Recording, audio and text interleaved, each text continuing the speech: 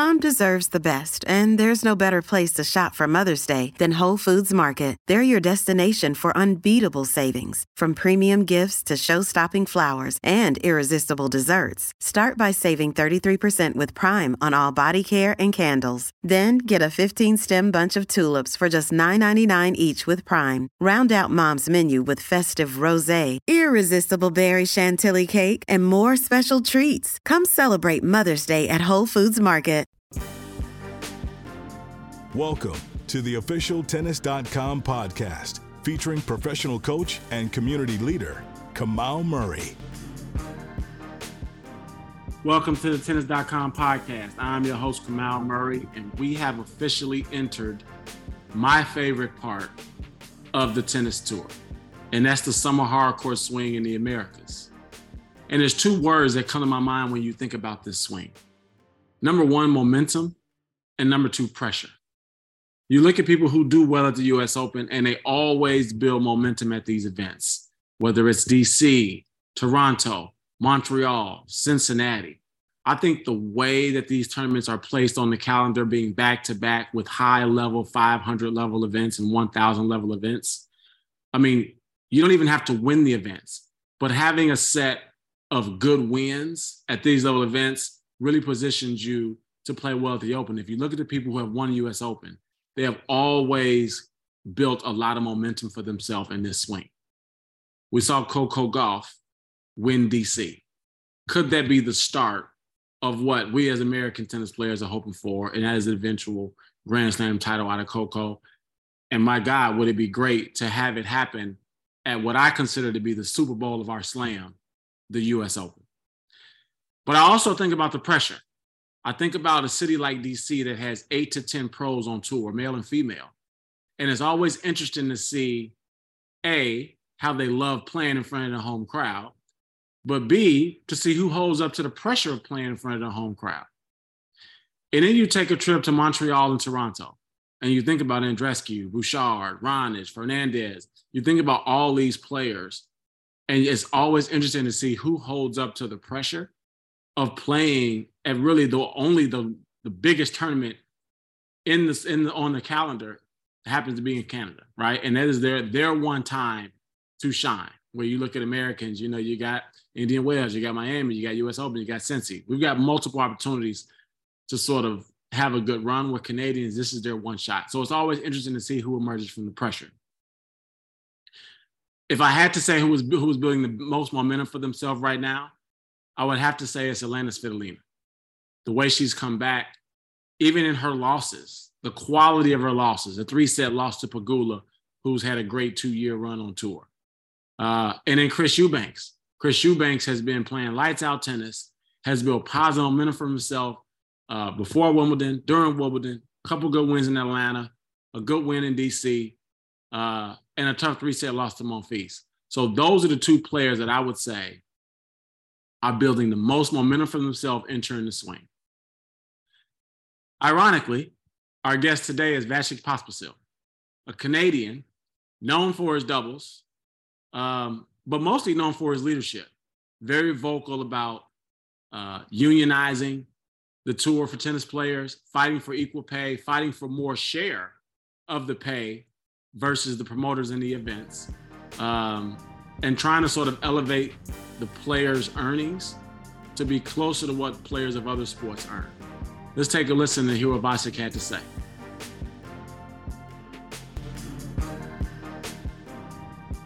Welcome to the Tennis.com podcast. I am your host, Kamau Murray, and we are here with a leader on tour, a very vocal player with a high tennis IQ and just a high IQ for life and how to grow the sport, a favorite in the locker room, and a Canadian superstar who, honestly was leading the charge years ago when Canada was starting to bubble up. You kept hearing Vasek, and Milos, and then Dennis, right? And then, Andreescu, but, you were at the start of that. So Vasek Pospisil, welcome to the show, brother. Thanks for having me. If half those things are true, then a pretty good spot. But I appreciate it. Well, being a coach, we sit there on our phone for a long time while y'all get massages and y'all are in the locker room just talking shit. So we hear a lot of incidental conversations. So everything that I said is true. You are a favorite in the locker room and well respected. You know, it's like sitting on my phone on WhatsApp one day and hear people, oh man, I love that dude Vasek. He's so damn smart. You know, that's what the players say about you. Right. Well, that's good. It's good to know. So you definitely got a career in management and in tennis management after this, right? Because everyone wants a piece of your brain. So let me ask you this. Your story is so interesting to me because of just how you merely, came to Canada. So I spent a lot of time in Canada, in Toronto, training, et cetera. And what amazed me about Toronto is how everybody there is not from there. Yeah. Right? It's like amazing that I think of 10 people, maybe you meet one that's actually from Canada, right? And didn't migrate there. So tell me about how you landed there. Tell me about, the roots from the Czech Republic. Yeah, definitely. I mean, Canada's a country of immigrants, some, more recent, and some, a couple generations, but I was actually born in Canada. So I'm one of the ones, I came to Canada as anyone that was born there would, through my mom's womb, but, but my parents actually, my parents escaped the communist regime in Czech Republic, back in '88 with, my two older brothers. They spent a year in Austria working under the table. I mean, just trying to like survive, I guess, or just, save up enough money to come to Canada. And because my uncle escaped a couple of years prior, and he was already in a small town in Vernon, which is where I ended up growing up and where I was born.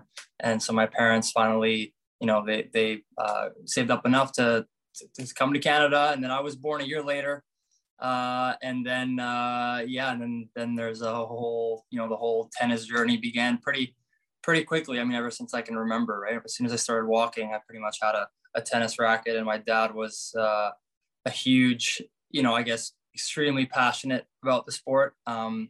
He, was a more of a recreational player, I guess, when, in Czech Republic just played for fun. But when he came to Canada, he just became, incredibly passionate about it, and was, watching tennis on TV, reading magazines on how to coach, reading about, just became, a tennis nut, and started coaching my brothers, and wanted one of his kids to be a professional player. So I guess that's kind of just, how it started. And here I am, I guess 27 years later from when I first started playing.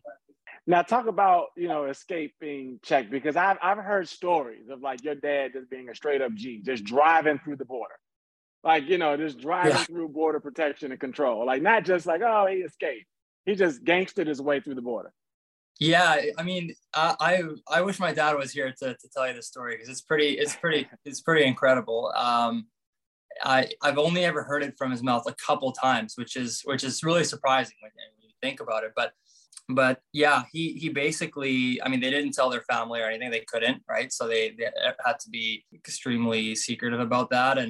And I just packed up the car with my two brothers in the back seat, my mom in the front, and just went to the border. And I mean, the way he kind of explained it was, he didn't really even have a plan. He just kind of rolled up to the border. He was in one of the lanes for, I guess the average people who are trying to cross. And then there was like a special lane for special passports, which had a gap in it, and he just said, okay, I'm just going to go right through it. So he basically just went into that lane, and he put up the passports and covered the logo, because I guess they had like a special sticker or logo or something on the front of the passport, and didn't make eye contact with the border patrol agent. So he just put up the passports, kept looking forward, and the guy was yelling at him to stop, and he just kind of drove through. And at that point, they have machine gun towers and all that. And back then they would shoot cars, right? That would do that. And I guess just, I guess they didn't know who my dad was. And I guess they don't want to shoot someone that, potentially could be a super important ambassador or something. You never know, right? I mean, he has passports. Right. So I guess they just kind of let him through, and he was looking in the rearview mirror, and they didn't come after him. And that was kind of it. But there's a lot more to this story. I mean, this is that, there's, that's for like a 2-hour conversation with my dad. I can give you the 30-second overview summary. Yeah. So you talk about, his role in your tennis, right? Your dad had this dream, amateur tennis player, nothing special, but like I put him in the category of the Richard Williams. You know what I mean? The other parents who just sort of read books, watched videos, and figured it out. And when I was a kid, one of the things I used to dread was the hour drive home after a bad practice or after a bad match, right? And so it was like, so I know your dad's famous for like long drives, right? Driving. So tell me about the time in the car. Yeah. Post practice, post tournament with your father. Yeah, he was pretty fiery, pretty intense. I mean, he toned down a lot kind of as he got older, but he's the most amazing person, like biggest heart ever. We had, for sure, it's not easy when your dad is your coach, and obviously my dad is super passionate. And like you said, there are, parallels for sure to the Richard Williams story. I mean, I actually saw King Richard, a couple of weeks ago. I was really late to the party, but what an unbelievable movie and story. But yeah, I was just thinking back to like my dad doing double shifts and working overnights, and whenever he was home, we'd be on the court, and then and playing on these cracked high school public courts, obviously in a much safer environment. but I mean, it was a lot of hard work, and a lot of passion went into it, right, for the same reason. So just kind of a lot of energy, and then if you're not playing well, I mean, right? So I think my dad was if I didn't have a good attitude, or if I just kind of was like not dialed or something, he wouldn't necessarily be too happy about that. So I definitely dreaded the car rides back after like a bad practice or a bad match. I mean, for sure, I think everyone, with dedicated parents that kind of really want their kids to succeed and kind of project that passion. It's not anything. I think that's a large reason, the main reason as to why I became successful was how much energy and commitment my dad and sacrifice that my family made. But specifically my dad, how much he put into developing me and my brothers and wanting me to be a success. And as tough as it was at times, I mean, I'm so grateful that things were tough. I mean, I worked super hard, and we went through a lot together, but we have a bond. Very long answer, sorry, but we have a bond now that obviously is super special, because our relationship is amazing. And he's a very smart guy, and he just we did the best of what we had, and I think he couldn't have done anything better, and I couldn't have asked for anything more. Yeah, you look at the story of most pro tennis players, and there's always a parent that pushes. You know what I mean? Like this is my theory, right? Being a coach, right? Having an academy. If you leave it up to the kids, they'll sit at home, they'll sit at the crib and like watch TV, play video games, play with toys, that kind of thing. So it does take a mildly insane parent to be the driving force and to keep coaches honest, right? Because even as a coach, right, you get a laid back parent that's not watching, you kind of like passing the time, milking the hour. But if you have a parent that like, no, I need some results out of this shit, then it's like, oh, now you bring your A game, right? So without that force, you don't make a pro tennis player, period, point blank. Exactly. I mean, and it's hard for people that haven't gone through this process, like you and I, or just within tennis, to understand this, because it's like, oh, okay, well, the other sports you can start later, and this, or kids, I'll let my kid decide what he wants to do. Like, yeah, that's great. I mean, that's one way to do it, but I mean, and it might be, there's no one path for everyone, and you hear that a lot, like people, but I will say that, when you're a kid, I mean, you don't know what you don't like. You need some kind of direction, like you said. I mean, if you're just like, okay, I'm going to do what I want, like, okay, I'll go play soccer for a bit, I'll go play hockey, I'll go play video games with my friends, and okay, I'll get my homework done. But really, like, the more time you spend at a young age on your craft, and it's even more so important in tennis, because you need to learn the technique and the skill and the hand-eye coordination, the ball control, and just general perception on the court and reading the game. And so the more time you spend there, and so again, because there's so many variables and so many different aspects to that sport, I think it's so critical to spend a lot of, from a young age, more so than maybe some other sports, right? So, but like you said, I'm a very strong believer that, if you don't have at least that one person from a young age, that's kind of like, keeping you on track or kind of pushing you in a good way, of course, then it's not impossible, obviously, but I think the odds of succeeding are, quite diminished at that point. Yeah. So we look at your career, right? You got to top 4 in the world in dubs, top 25 in singles. You've obviously played with some great doubles players, right? And had a lot of double success. All your partners are great. So I'm not trying to, make you choose, right? But give me your top 3 doubles partners. I look at your list of partners. Whenever I mention doubles, I think of Bryan Brothers, I think of Johnny Mack, I think of Jack Sock, right? So when I look at your partner, obviously Jack stands out. Like, okay, that dude can play with anybody, right? And win. But give me your top 3 doubles partners. I think Jack, Mahout, and Nestor were the 3 best that I've played with. I'm trying to think.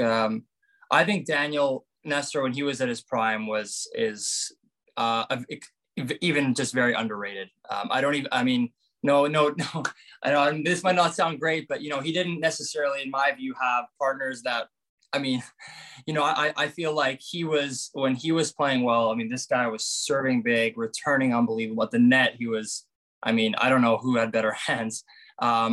For me, and it might sound biased because he's a countryman, but I've played against all these guys, right? I've played against or at least of my era. Now, if we're talking about the Johnny Macks, now that's a whole other discussion. But if I just concentrate on what my experience is, for me, he was probably, I would say, the best. And then Jack, extremely explosive. Also, up there, just different qualities. And then, I would say, it's tough. Honestly, I'll be honest, it's tough to separate those guys. They're all very different. They all have very different skills. And I think they can all win with a lot of different guys, and they've, So those are 3 that I would say, that I've experienced playing with or against, are the three best. But, there's a lot of singles guys that aren't focused on doubles. It'd be interesting, I think if a guy like Federer was focused on doubles, he'd be the best ever, obviously. I can't, so we can even forget about the 3 that I just spoke about, right? If you suddenly have these guys or Nadal or that, start playing more doubles or start actually really wanting to do well in doubles, it's right.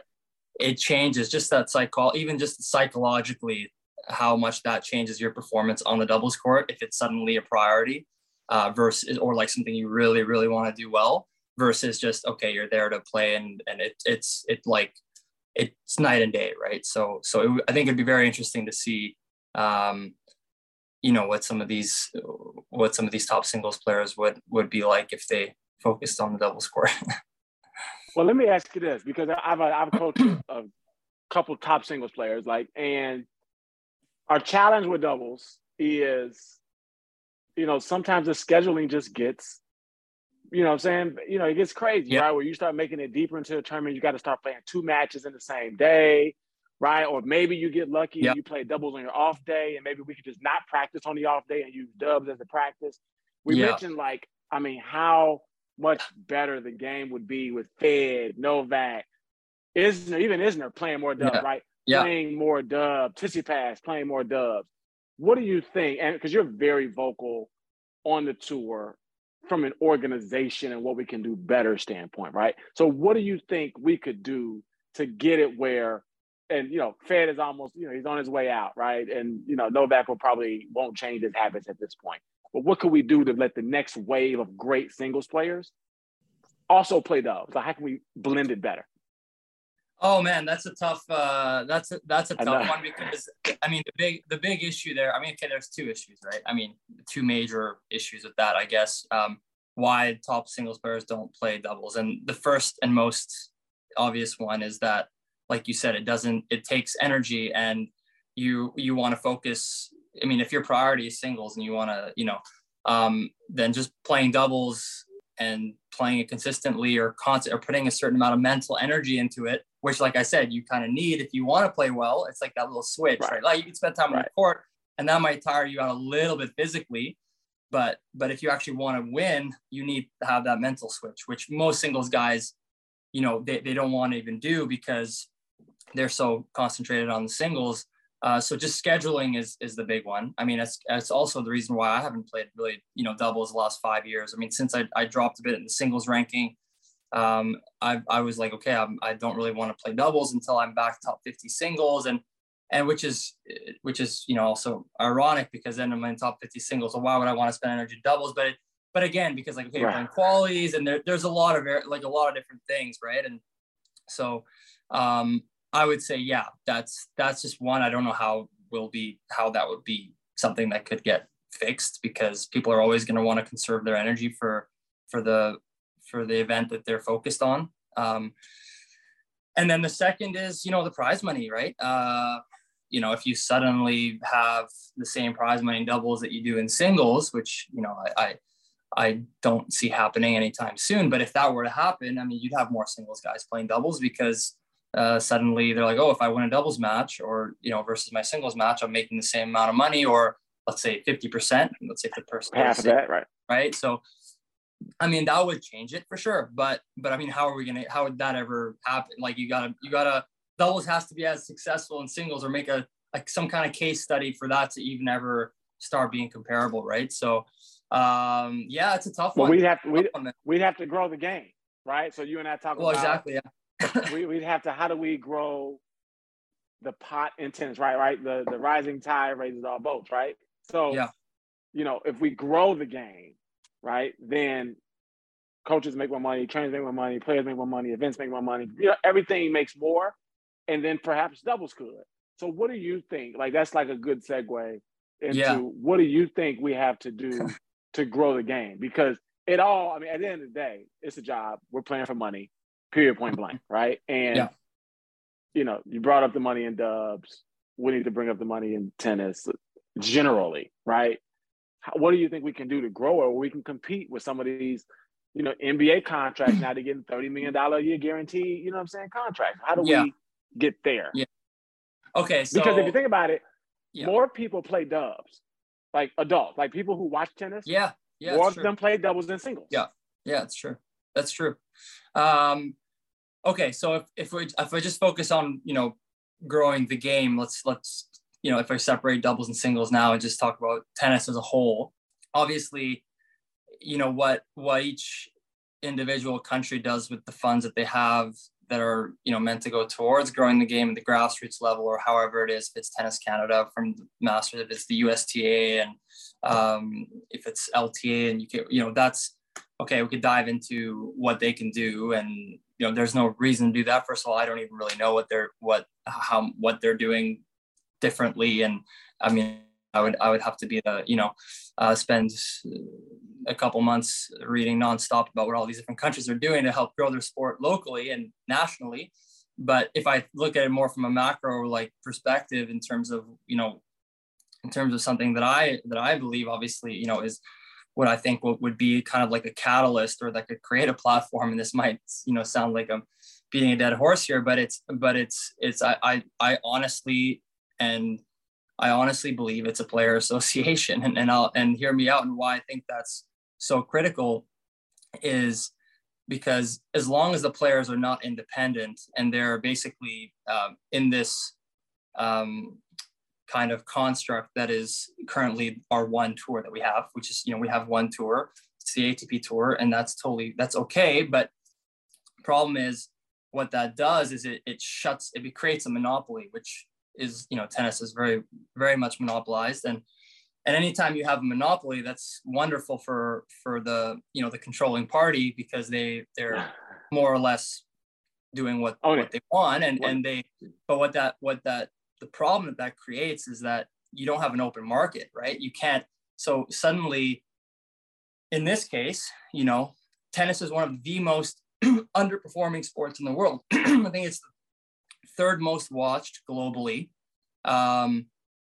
Unbelievable potential, and it's the worst performing of all the major sports. Like, and why is that? Well, now if we go back to this, you know, one of the things, there's a lot of reasons, okay, but one of my theories is that while it stays monopolized, basically the growth and the direction of the sport is completely contingent on the performance of one organization, right? So if that organization is, you know, doesn't hire the good people, is subpar, whatever, you know, it has an incredible product, so it still looks amazing because tennis is awesome. And we've had Federer, and we've had Nadal and Djokovic. We've had an unbelievable era. How is it not doing better than it's been doing? Well, maybe it's because of this structure, right? Why are still only the top 100 players able to make, you know, a good living? And so it's my belief that if we're actually able to become independent as players, which in and itself, having a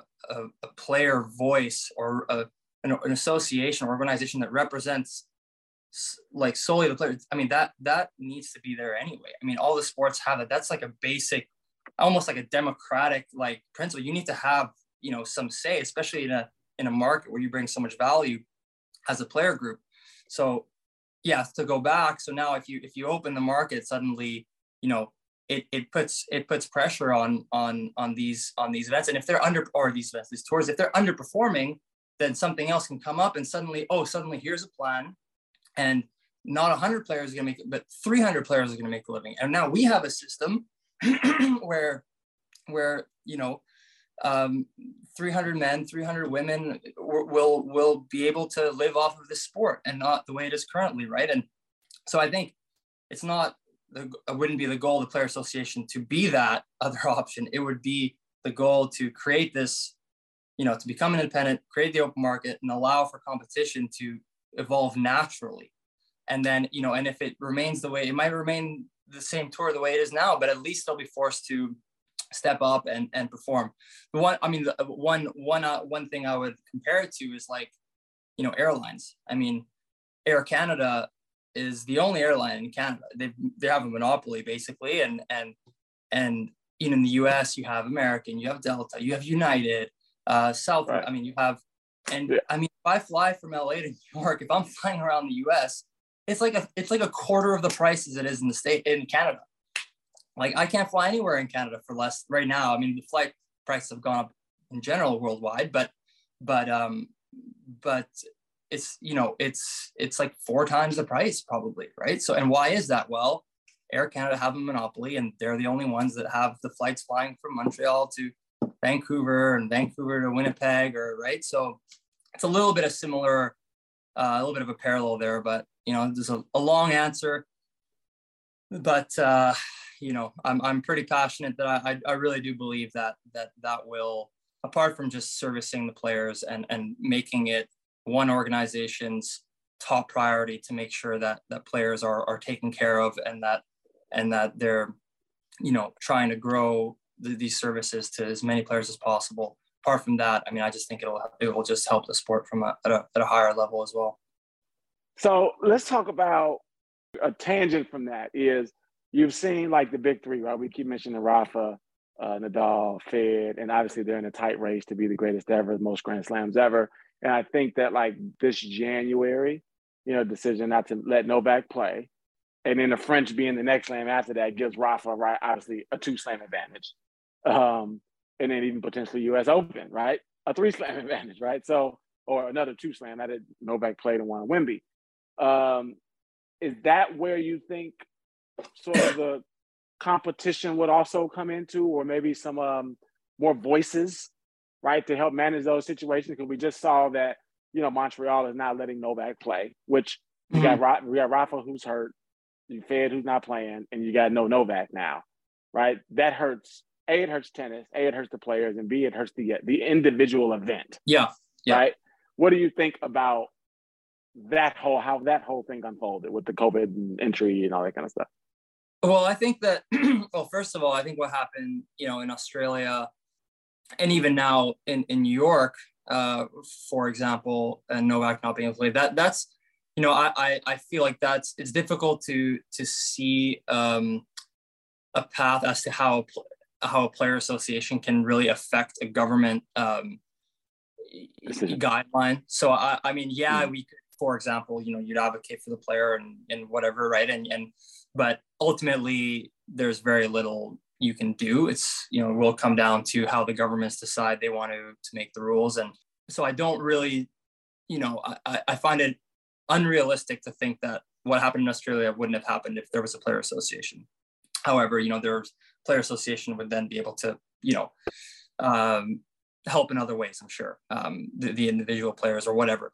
But I will say that what happened in Wimbledon, for example, them banning the Russian players and kind of the way that whole exchange occurred between the ATP and Wimbledon, and how, they put these kind of the sanctions or then they remove the points as a way to say, okay, you guys, Wimbledon made a decision without consulting ATP, so now we're going to take away the points. And then everyone was waiting, it's like, oh, is Wimbledon going to drop prize money because of this? And so there was a situation where, I'm not going to get into what was the right or wrong, or what my opinion is on what should have happened, not at all, but basically what did happen that we can speak about, that I want to speak about, is that you had this little battle between, two organizations, or, let's say Wimbledon and the ATP, and the collateral damage was the players, and they were making these decisions, and there's no real,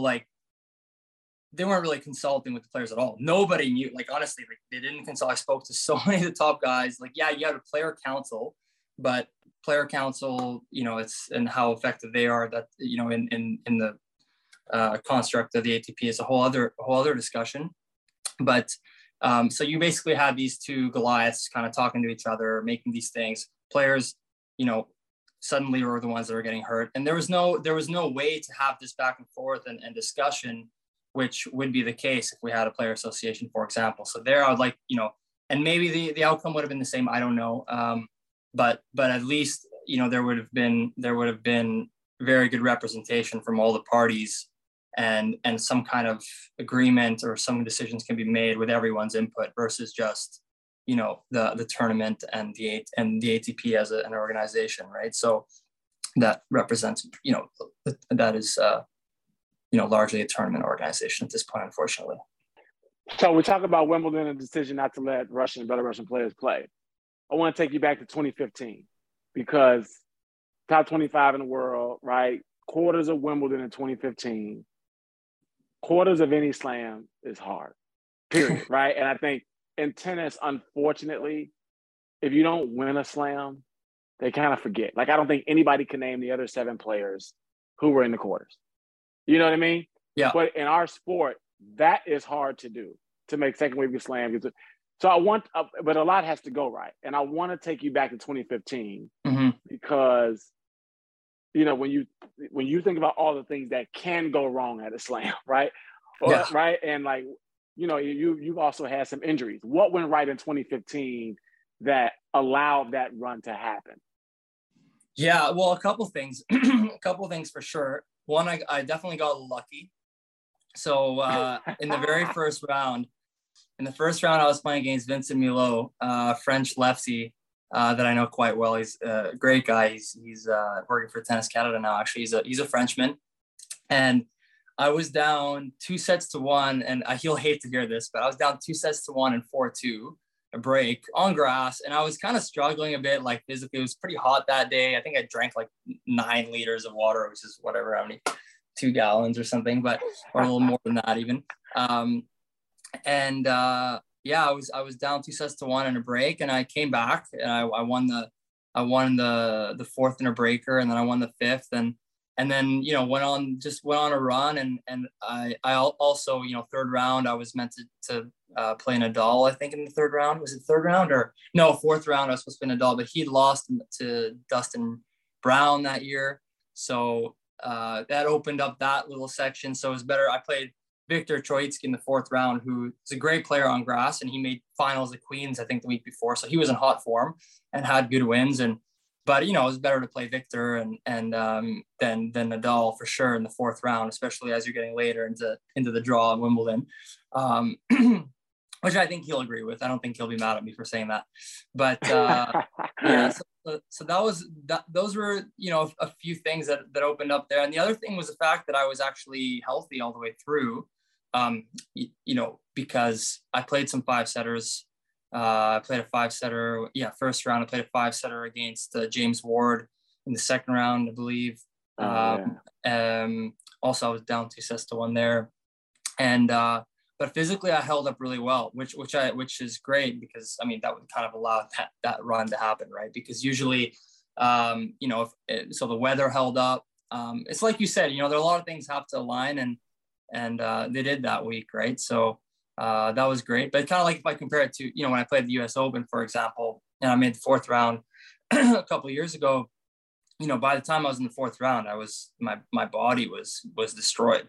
I played again a couple 5-setters, but I had like a pulled muscle, and so then in the 4th round, it's like, okay, like which always kind of impresses me that some of these guys are just I do my fitness, man. I work really hard. I gotta tell you. My body type, I guess, just takes a little bit more impact when you're, spending a lot of time on the court. Yeah. Yeah, man. I always think about the things that could have gone, and really, you, like a lot of players say, you got to have a match where you got a little bit of luck. Yeah. I mean, I could think back coaching, right? You know what I mean? Where we couple matches, 2017 U.S. Open. I can remember a lucky moment. Sevastova match point. Literally had a forehand. She hit cross court, and I say floated the thing like a millimeter past the baseline, done. Yeah. We were going home. It was over. Yeah. You know what I mean? I can remember 2018 first or second round of the French Open was long got to the finals. Georgie 2 match points, and Donald Dell stands up in the middle of one of the match points before the point was over, on the ad sideline. We're sitting courtside. Donald Dale stands up yes, in the middle of Georgie's swing, and totally interrupts the point. That was one match point save, right? And then take that, so that. And look, I'm sitting there wow, he ain't with us. Don't call it interference. He's a fan, right? You know what I'm saying? So I can think about the lucky moments. You know what I mean? If you win 5-6 matches at the Slam, you got to have one where you damn, I stole that one. Totally. But I guess it evens out, right? Because that's the thing is tennis there's such small margins, right? You just feel there's so many matches that are won or lost on these, a couple shots, like you said, you miss, you hit a serve in by a millimeter or this or whatever, right? And I guess that just happens so often throughout the year that there's also all these times where maybe, things went against you and you don't remember that because nothing became of it, right? But maybe that week, if that ball that you hit on, that you were a great point in the 3rd and you missed it by a millimeter, if that went in, maybe that was the run you would have made the final. So I feel but it's so you always focus on, because it always just becomes that much more kind of obvious, right? When you have these big runs and then anytime you do, tennis is so, like you said, so exciting and so competitive, and things can change on 1 or 2 points, that it does feel like you have so many of these these moments where it kind of makes or breaks your event. But it's funny, in aggregate, I feel like it probably evens out a bit too, but you're right. So you mentioned Nicholas Mahut in this interview. You also talk about Wimbledon, right? And you think about where you fall in the draw a lot. Obviously, you play Novak, Rafa, Fed, you're gonna be on center court, right? But you also look at the schedule the night before and you're wondering, am I gonna be on court 2, 3, 14, 11, right? Depending on who you play. So which court do you prefer of those? I thought about it when you said Mahut. Court 3 or court 18? Court 3 or court 18. Which one's court 3 and which one's court 3 is a small stadium. Below the players' lounge. Okay. Oh yeah, that's a great court. Or court 18 is the one Mahut played on. Isner. Yeah. Court 3 or court 18? I prefer court 18 because it's more intimate. and I feel like it's a little bit more closed off. If I'm thinking of the same court, I like to play on bigger courts in general, because I like when there's more people. It just kind of, I don't know. I feel like I play better. That I just, and players want to play in front of people. I think in general as an athlete, not everybody maybe, but I would be surprised if it wasn't the majority. But of those two courts, I would say the Isner Mahut court, just because it has that like backdrop with those the fan. With the ivy. Cool. Yeah. Well, yeah, it feels like a smaller court, so you feel like you can serve well, but there's also quite a few people, so it has a good atmosphere. I've played on that court before, and I think I would say it's probably one of my favorite courts of Wimbledon, actually. So I think they discontinued it, no, this year. Like last year. Oh, it was used this year, I think. Oh, was it? Okay, never mind. Yeah, I don't know what I'm talking about. So let me ask you this then. So when the draw comes out, right? Because who's the one player, regardless of ranking, right? They could be having a bad year, they could just be coming back, whatever ranking is. One player that you like, please don't let me play this person. Oh, and not the big three, not like I won't say the big three. Yeah. Somebody in the middle, was like, this dude has my number. You know what? I was just talking about this last night. I want to make sure this is the one that I wouldn't want to play. I just gotta think if there's another. But first name that comes to mind is Monfils. He's got my number. He's got my number. He wears me down, man. He wears me down. It's tough to blow through him, and he just keeps making me play extra ball, and he wears me down. So I think I'm 0-4 against Guile. I don't want to play that guy anymore. I love him though. He's a good guy, but I just don't want to play against him. He's one of those guys too, where it's like, depending on how he's feeling, he could be 40 in the world, he could be 14 in the world. And you're like, come on, bro, please be seated. Please be seated. Yeah. Like, please like do what you're supposed to do so you can be seated. So like, because I think the seeds hate that too. Like if I'm like a top 10 seed, I don't want to play Gale in the first or second round either. So I'm always like, bro, do what you're supposed to do. Be top 25. So that's why totally. I see you to the third round. You know what I mean? Totally. To my defense, every time I've played him, the 4 times I played, he's always in form. At that time, I remember. So there's a little bit of, it makes me feel a little better. But I did play him a couple of times where I was in form as well.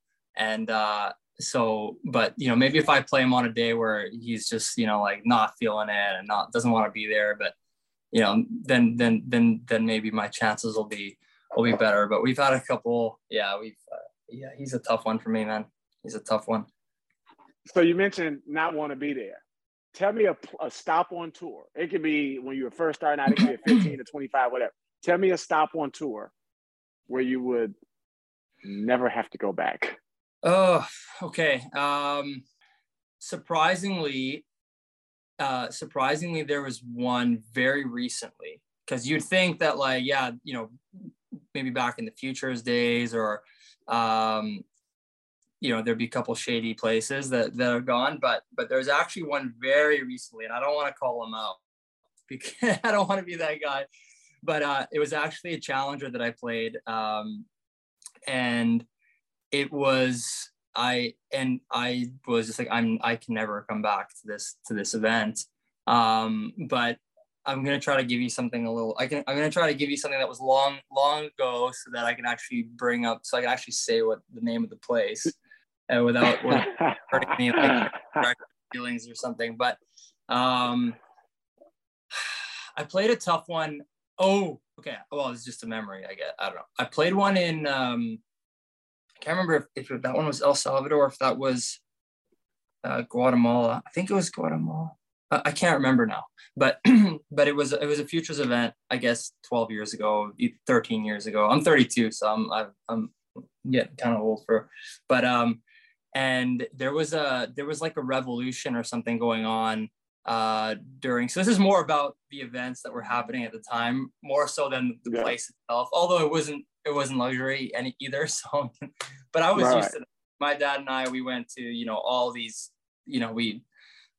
all the crazy future tour events, and so for me, I can't even 0.1 out that would have been worse than, you know, maybe a handful of others. But this one's event, there was like a revolution going on or something. Like, I think the elections were cheated, and there was like a big fraud, and so there was like an uprising, and there were like grenades, like literally they're like, there's going to be protests at 5 p.m. Everyone has to leave latest at 3:30. So they literally like stopped the matches in the middle of the day.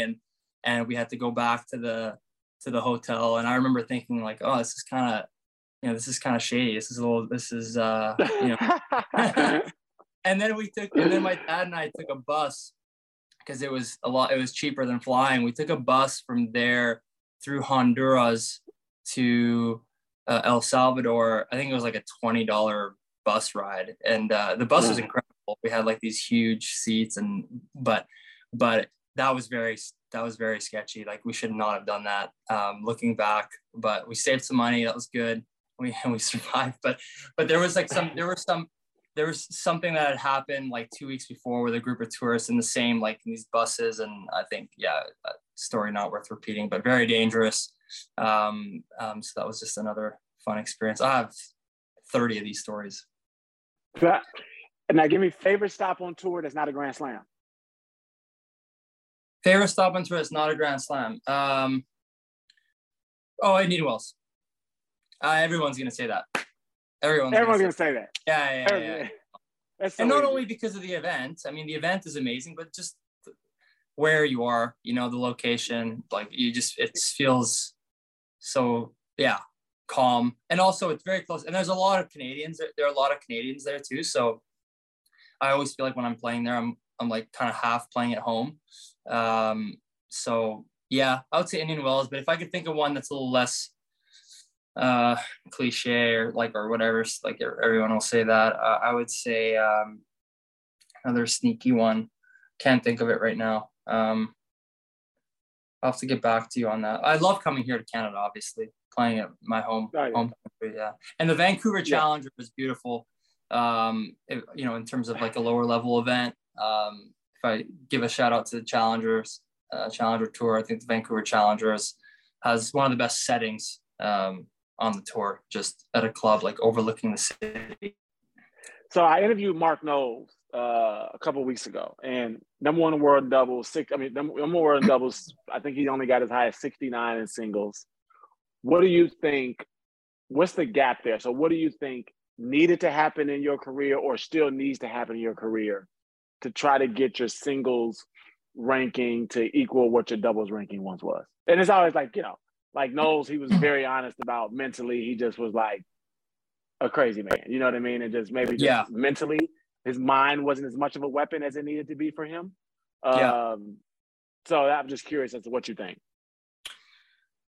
Well, okay. I'll tell you what I think I need. So, to answer that question, I think it's not, totally realistic to be able to think that my singles ranking can go as high as doubles if I'm focused on doubles or focused on singles, because the talent pool in the singles is higher, just because you have all these greats that they also don't play doubles, and they would be amazing in doubles as well. So I feel like, it's arguably a little bit less. I mean, it's less competitive. That's for sure. So that in itself makes it, Noel says, he didn't have the fire, but he didn't have to go up against Nadal and Federer and all these top 10 guys so much on the doubles court, and then being totally dialed and really wanting to win. So that's one thing. But good point. Yeah, the other thing, well, for me, I think what's been, the last couple of years, and again, life is, this is why tennis is so tough too, because you're out there on your own. It's an individual sport. There's nowhere to hide. If something's not going well, if you're a little bit less fit, if you're a little bit, even let's say, unhappier in your personal life, if let's say anything, right? If whatever it is, or if you're not training the right way, or the margins are so small that there's 50 guys behind you that are just going to pass you in the rankings, right? So if everything's not going, like, if 90% of everything that you're doing in your life is not, firing well, it's going to be very tough for you to be at your peak performance in terms of your abilities or potential. So for me, I think, injury is one of them as well, obviously. So for me, I think the last few years, apart from 2019 and 2020, when I came back from the back injury, I actually had a really good year, and I was top 30 in the race, but because of the double year COVID ranking system, I was like 60 or 65. So I know I still have that, that ability in me, and it was not too long ago. But for me, it's really just about having, like a stable team, coach, and the body holding up and being fit, because all these guys, they're so incredibly fit. And sometimes it feels like that it's a huge mountain to kind of try to climb, because I feel like, do everything possible to be as fit as possible. And then the body even starts to break down because of how much work you're putting in. And it's not easy finding the balance. And I think that's a big one. And training the right way. And there's a lot. Honestly, there's a lot, but long story short, I do think that I still have, some great years in front of me. And I think that I'm improving and playing better than I ever have, I think, technically. And then I think physically, if I can hold up without injuries and have a full year, then I think I can get back up there in terms of, close to what my career high was, at least. Cool, man. Well, look, obviously you're a great player, favorite, always been a great dude. Wish you lots of success. I want to thank you for, taking time to do this the day before or 2 days before the tournament starts. In your home country there in Montreal. I'm mad I'm not there. I was going to go to Milos and get a meal. It's one of my favorite restaurants. Not to pick top five in the whole world. I go to Milos would be on my top 5. Yeah. But man, I want to wish you lots of success. Thanks a lot. Keep working hard, man. Keep advocating for the players. Keep doing what you're doing, bro. Thanks. I appreciate it, man. Thanks for having me on the show. And just got to keep going with what you're passionate about, right? Just kind of wherever life takes you. But I appreciate bringing me on your show. All right, this has been a Tennis.com podcast with Vasek Pospisil. Thanks for listening.